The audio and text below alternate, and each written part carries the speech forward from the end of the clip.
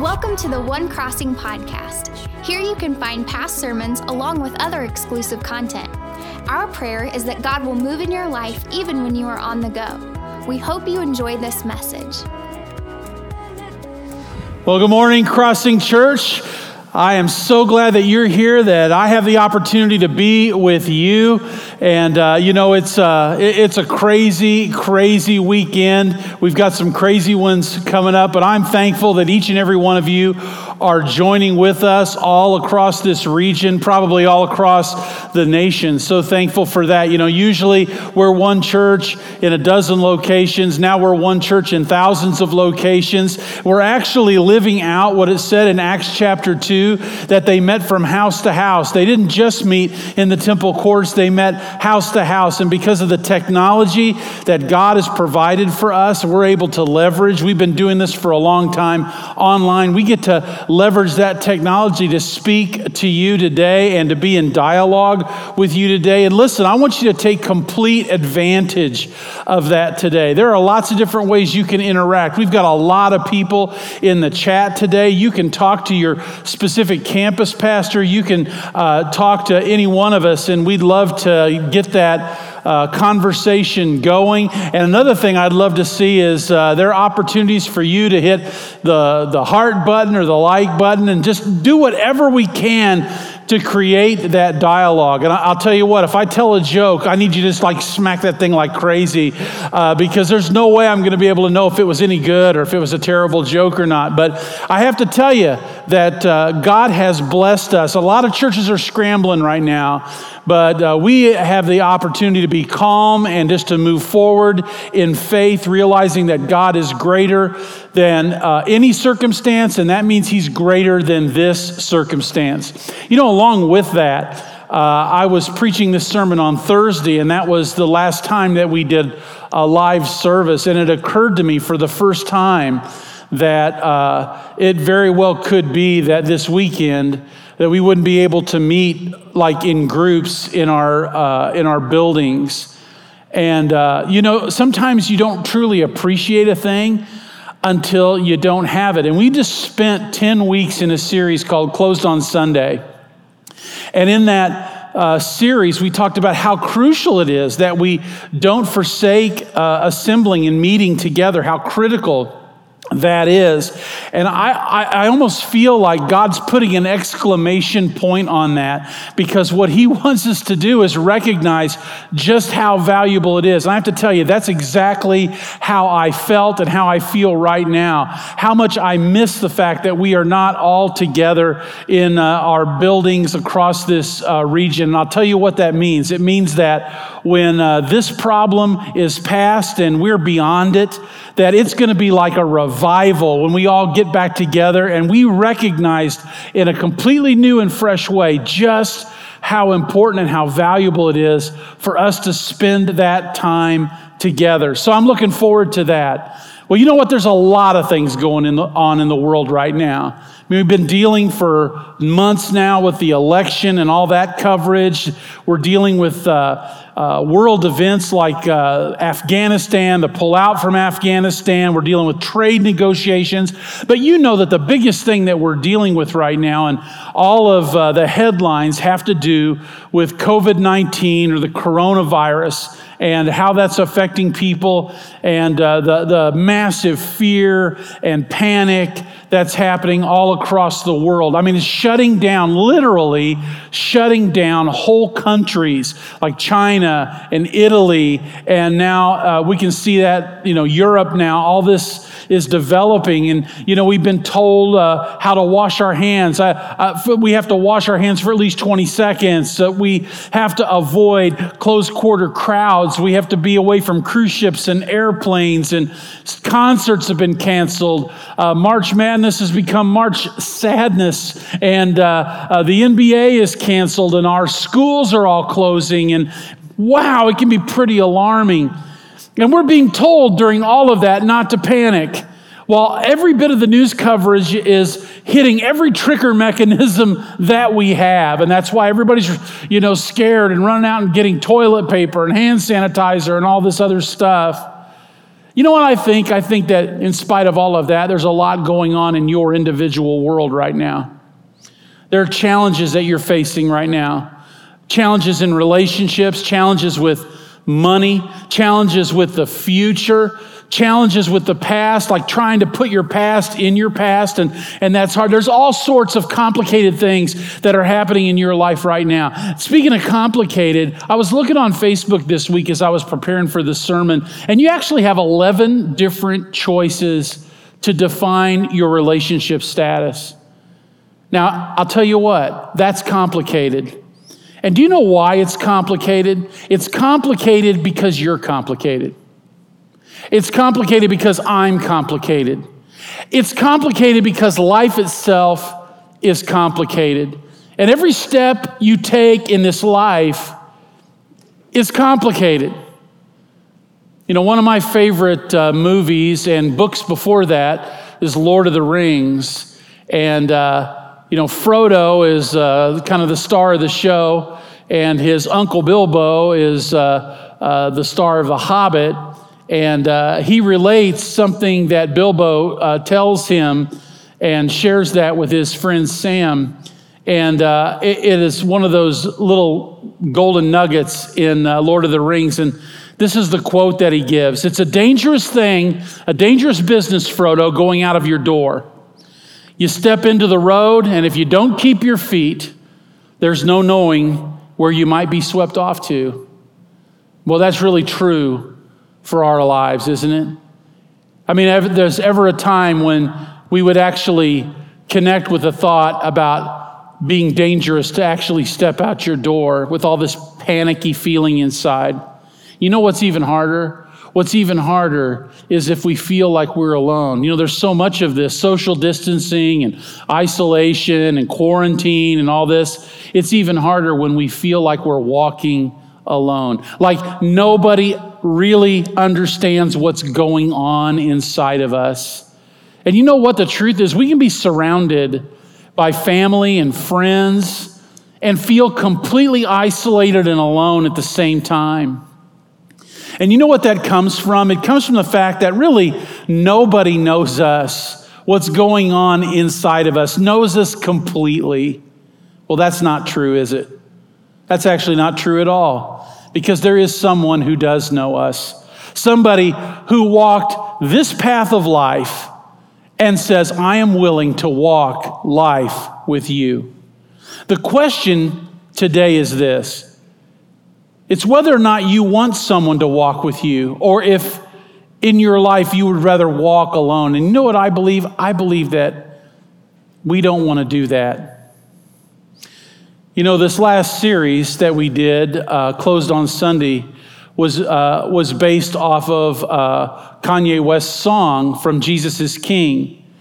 But long before that, Kanye West had a smash hit. It actually came out in 2004. It's been revised a couple of times, and it's also on that album, and it's called Jesus Walks. And there's a chorus in that song that I think profoundly reflects how a lot of people feel. It says this: God, show me the way, because the devil's trying to break me down. The only thing that I pray is that my feet don't fail me now. And I don't think there is nothing I can do now to right my wrongs. I want to talk to God, but I'm afraid because we ain't spoken so long. And that sense of isolation, I think, is coming from walking alone.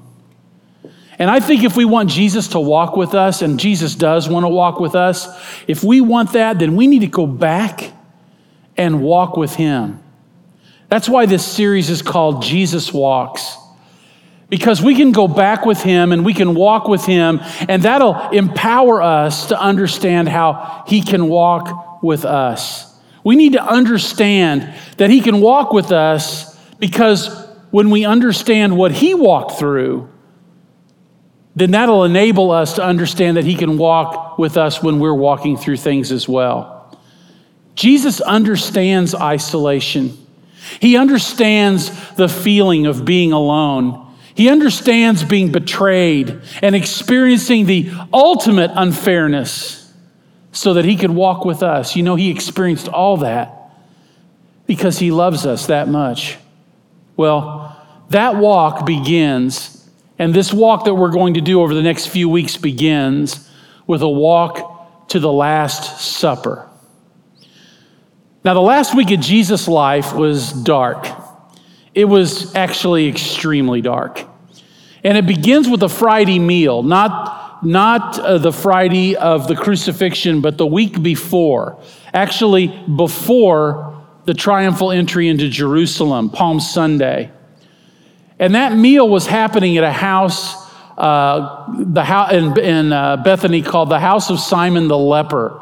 Now, how would you like to have a name like that? Hi, my name is Simon the Leper. That's somebody you wouldn't want to extend a hand to, right? That would definitely be an elbow bump or something like that. Here we are worried about coronavirus. Imagine being invited to a meal at Simon the Leper's house.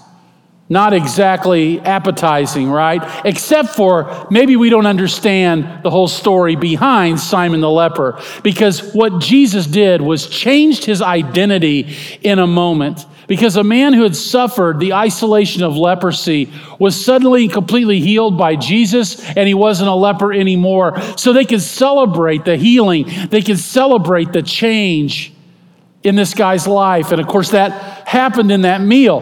But that isn't even the greatest story at this particular meal. There was a guest that was even more profoundly there than Simon the leper, and that was a man by the name of Lazarus. Now, Lazarus was a guy who'd literally been dead and buried for 4 days. Can you imagine having a dinner party, being at a dinner party with a guy who'd been healed from leprosy and a guy over there that had been dead in the tomb, wrapped up for 4 days, and then comes out of the tomb when Jesus calls him out of the tomb? How incredible would it be to be invited to that? And what a time of celebration, how Jesus could reverse the irreversible, how he could take a person who was identified as a leper and make him clean and whole and new, and then he could take a guy who'd been dead for 4 days and make him alive and kind of a head of the table sort of guy at a dinner party. I would have loved to have been invited to that one, right? So like in the middle of this meal, and you could just tell that it was just so upbeat, so praiseworthy, so exciting. In the middle of this meal, Mary, Lazarus' sister, leaves the table and comes back with an alabaster vial. And it was a vial that was sealed. The only way it could be opened was to be broken. And this vial contained something called pure nard. It was made from the spikenard plant, and it was this extremely pungent odor. As a matter of fact, if this were made into an essential oil, it would be by far the most expensive. At the time that this nard was opened, just one small vial of it was worth a year's wages. Think about just one vial of this being $30,000, $40,000, $50,000. And what Mary does out of her love for Jesus is she comes into that room, breaks this open. It can't be resealed. Pours it, anoints Jesus with it.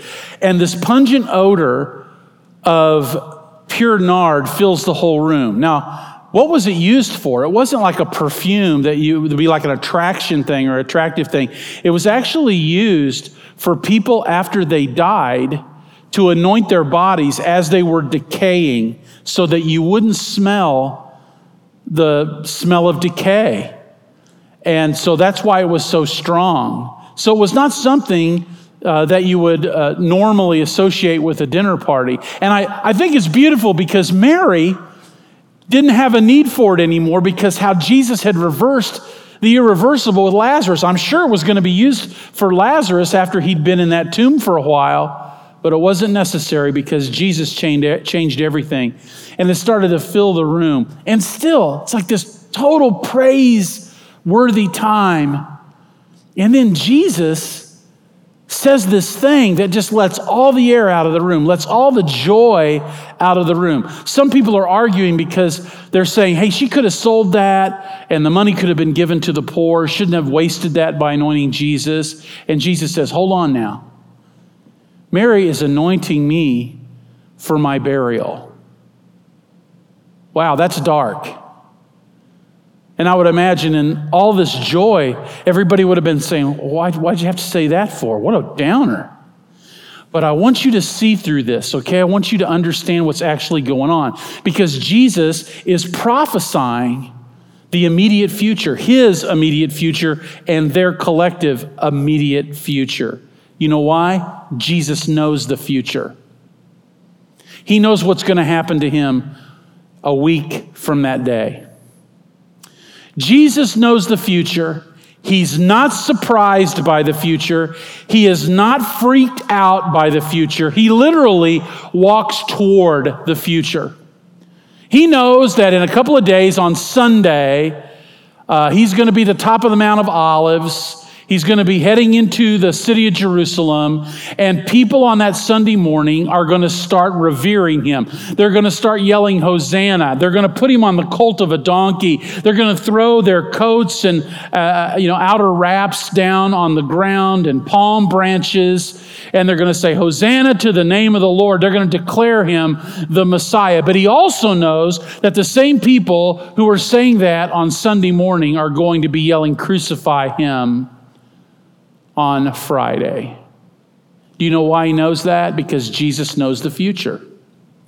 When he was preparing for the Last Supper, the Thursday night, the following Thursday night after that Friday meal, and the night before his crucifixion on Friday, he shows you just how well he knows the future. In Luke chapter 22, verses 7 to 13, listen to what he says, and listen to how specific it is. Then came the day of unleavened bread, on which the Passover lamb had to be sacrificed. Jesus sent Peter and John saying, go and make preparations for us to eat the Passover. That's pretty general, right?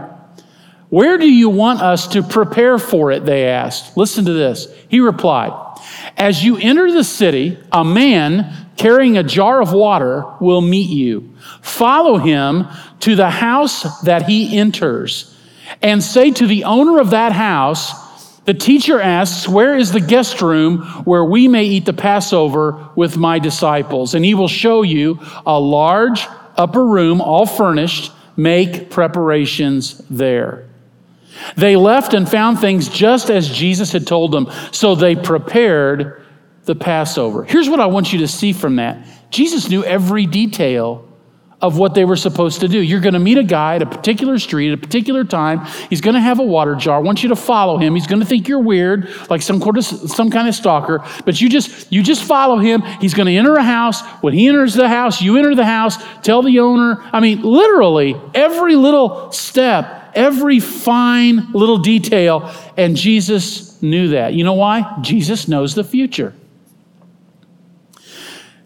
In Mark chapter 14, verses 18 to 20, Jesus tells you a little bit more about the future. This is while they're having their meal, their Passover meal. It says, while they were reclining at the table eating, he said, I tell you the truth, one of you will betray me, one who is eating with me. And they were saddened, and one by one they said to him, surely not I. It is one of the 12, he replied, the one who dips bread into the bowl with me. Jesus knew who would betray him.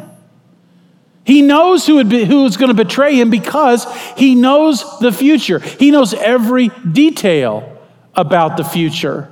He knew that Judas was sitting at that table. He knew that Judas had already made a deal with the Jewish Sanhedrin. And when Judas put his piece of bread in the dish, Jesus put his and probably looked at him. Because that's when Judas ran out and connected with those Jewish religious leaders for 30 pieces of silver to betray Jesus. In John chapter 13, verses 36 to 38, he reveals another prophecy. Simon Peter asked him, Lord, where are you going? Jesus replied, where I am going, you cannot follow now, but you will follow later. And Peter asked, Lord, why can't I follow you now? I will lay down my life for you. And then Jesus answered, will you really lay down your life for me? I tell you the truth. Before the rooster crows, you will disown me 3 times. Jesus knew that he was going to be denied. He knew that Simon Peter was the one who was going to deny him. He knew how many times he was going to deny him. He knew all of that. You know why? Jesus knows the future. He also knew that Passover, the meal that they were sharing, that was a 1,500-year-old ritual in Israel, was all about him. It was all about him when it was instituted 1,500 years before. When you were to take this male lamb, 1-year-old, and you were supposed to dispatch it, take its blood, put it over on the doorposts and the lintels of your homes, because God said, when I see the blood, I will pass over you. He knew that was all about him, that he was the lamb that was to be slain. John the Baptist even prophesied it when Jesus came to be baptized, saying, behold, the Lamb of God that takes away the sin of the world. And that blood that was applied to the doorposts and lintels of houses, that was symbolic of the blood of Jesus Christ. And that doorpost and lintel makes the shape of a cross, symbolic of the cross that Jesus would bleed to death on. Passover was all about him. The disciples who followed Jesus had no idea of any of these things. They had no idea of the road that Jesus was walking, but Jesus knew, because Jesus knows the future. But here's where this connects to you. Jesus doesn't just know the future. He knows your future. He knows the road that you're walking on right now. He knows every detail about the road that you're walking on right now. He knows what led you to this point in your life. He knows every aspect of it. He knows every possible decision that you could make right now from this point, and what would come from each one of that infinite number of decisions, because Jesus knows your future. Now, what do we take from that? You're not surprising him. There's nothing that you're doing in life that Jesus is going, wow, I didn't see that coming. That's nuts. He's not surprised at all. Listen, if he can forgive deniers, if he can forgive betrayers, if he can forgive even the people who abandoned him and the people who crucified him, then he can forgive you. He can walk with you. If you're willing to walk with him, he will walk with you. And while you're doing this, listen, Jesus, he wants you to feel his love for you, even while you're walking with him. Jesus wants you to walk with him so that he can help you to connect to that love. Why was there a Passover? Why had they been doing this for 1,500 years? It's because Jesus loves you, because he wants to pass over your sin. Why was there a Last Supper? It's because Jesus loves you. He's preparing himself for the ultimate sacrifice. He's teaching them in the bread and in the wine what it means, the body and the blood of Jesus. He loves you. Why was there a Judas and a Peter? He didn't have to choose those guys. He didn't have to choose any of this. He could have chosen to stay in heaven. He didn't have to choose us. He didn't have to choose to love us, but he did. Jesus is telling you something here. He wants you to feel something here. He wants you to feel his love for you. And it's not just his love, but he wants you to feel the depth of his love. And when you learn this, you want to walk with him. You learn this while you're walking with him. In the book of John, we actually get to go deeper into this moment, because John relates a story. Jesus, he gets up from the meal, this Passover meal, and he takes off his outer robes and he wraps a towel around his waist, and he begins to do this incredibly selfless, servant-based act. He washes the disciples' feet. We read about it in John chapter 13, verses 3-5. It says, Jesus knew that the Father had put all things under his power and that he had come from God and was returning to God. So he got up from the meal, took off his outer clothing, wrapped a towel around his waist, and after that, he poured water into a basin and began to wash the disciples' feet, drying them with the towel that was wrapped around him. Now, this happened relatively early in the meal. What does that mean? It means everyone was still there. A lot of this prophecy stuff hadn't happened yet. It was going to happen later. And this is why that's important. Because as Jesus, in this humble position, was washing feet, he washed a betrayer's feet. He washed Judas's feet. I want you to think about that. He washed a denier's feet. He washed Simon Peter's feet. He washed a doubter's feet. He knew that Thomas was going to doubt him after he had risen from the dead, but he washed his feet anyway. He washed cowards' feet because everybody except John ran away when Jesus was crucified, and they hid, and he washed all those cowards' feet. He washed ignorant feet because none of them had any idea what he was up to. He washed selfish feet because they were more concerned about themselves. As a matter of fact, James and John were wondering who's going to be greatest in the kingdom of heaven rather than, Lord, what's going on? He washed self-justifying feet. He washed prideful feet. But like I said a little earlier, Jesus could see the future. Jesus knew the future. And he didn't know just his future, he knew all of their futures. So while he was washing all of that negativity,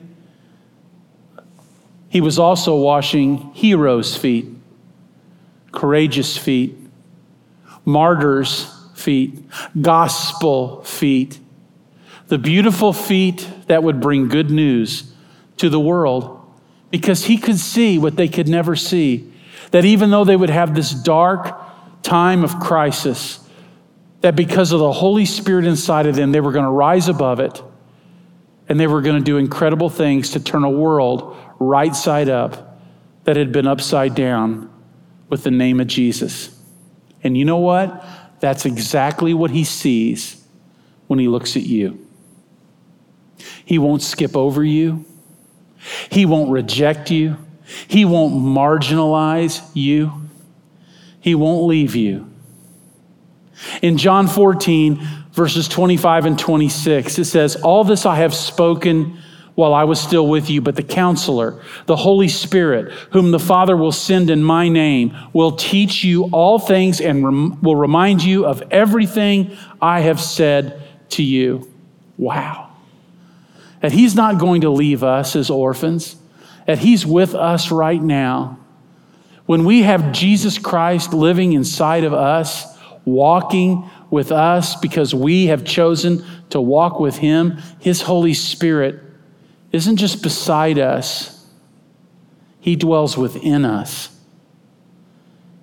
Because he'll never leave us and he'll never forsake us, even if we're home, even if we can't assemble in a building. He won't leave you. He won't forsake you. This is what he will do. He will walk with you. He will walk with you right now. The question is whether or not you're willing to walk with him. Will you walk with him? I want you to think about that as we move to a time of decision. Thank you for joining us. A special thank you to those of you that choose to give to this ministry. It's because of your generosity that this ministry is possible. You can click the link in the description to give now, or visit thecrossing.net/podcast for more information. If you enjoy the podcast, be sure to subscribe and share with your friends, tagging One Crossing on social media. Thank you so much for listening.